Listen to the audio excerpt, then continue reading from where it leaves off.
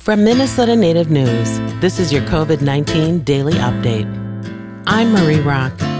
In Minnesota, the COVID-19 pandemic has been a daily fact of life for 6 months. But the nature of the epidemic continues to evolve.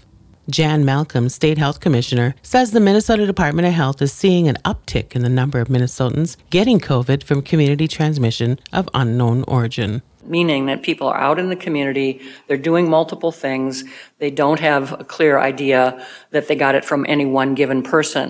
Back on July 1st, the percent of cases coming from community spread was 27.8. Now it's 33.5%. A lot of these cases are coming from just a variety of social gatherings, informal gatherings as well as public gatherings.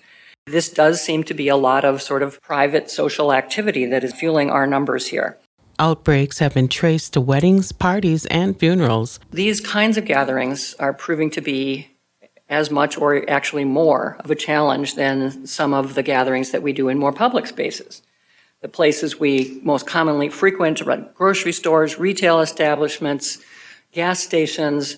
Those are not the places, in those settings, people are generally pretty compliant with mask wearing and social distancing. But somehow in the more private gatherings, we seem to, too many of us, be of the mind that, well, if it's just our family we're gathering with or just our friends, there's somehow less risk in that situation. And we just need Minnesotans to know that's just not the case. For Minnesota Native News, I'm Marie Rock.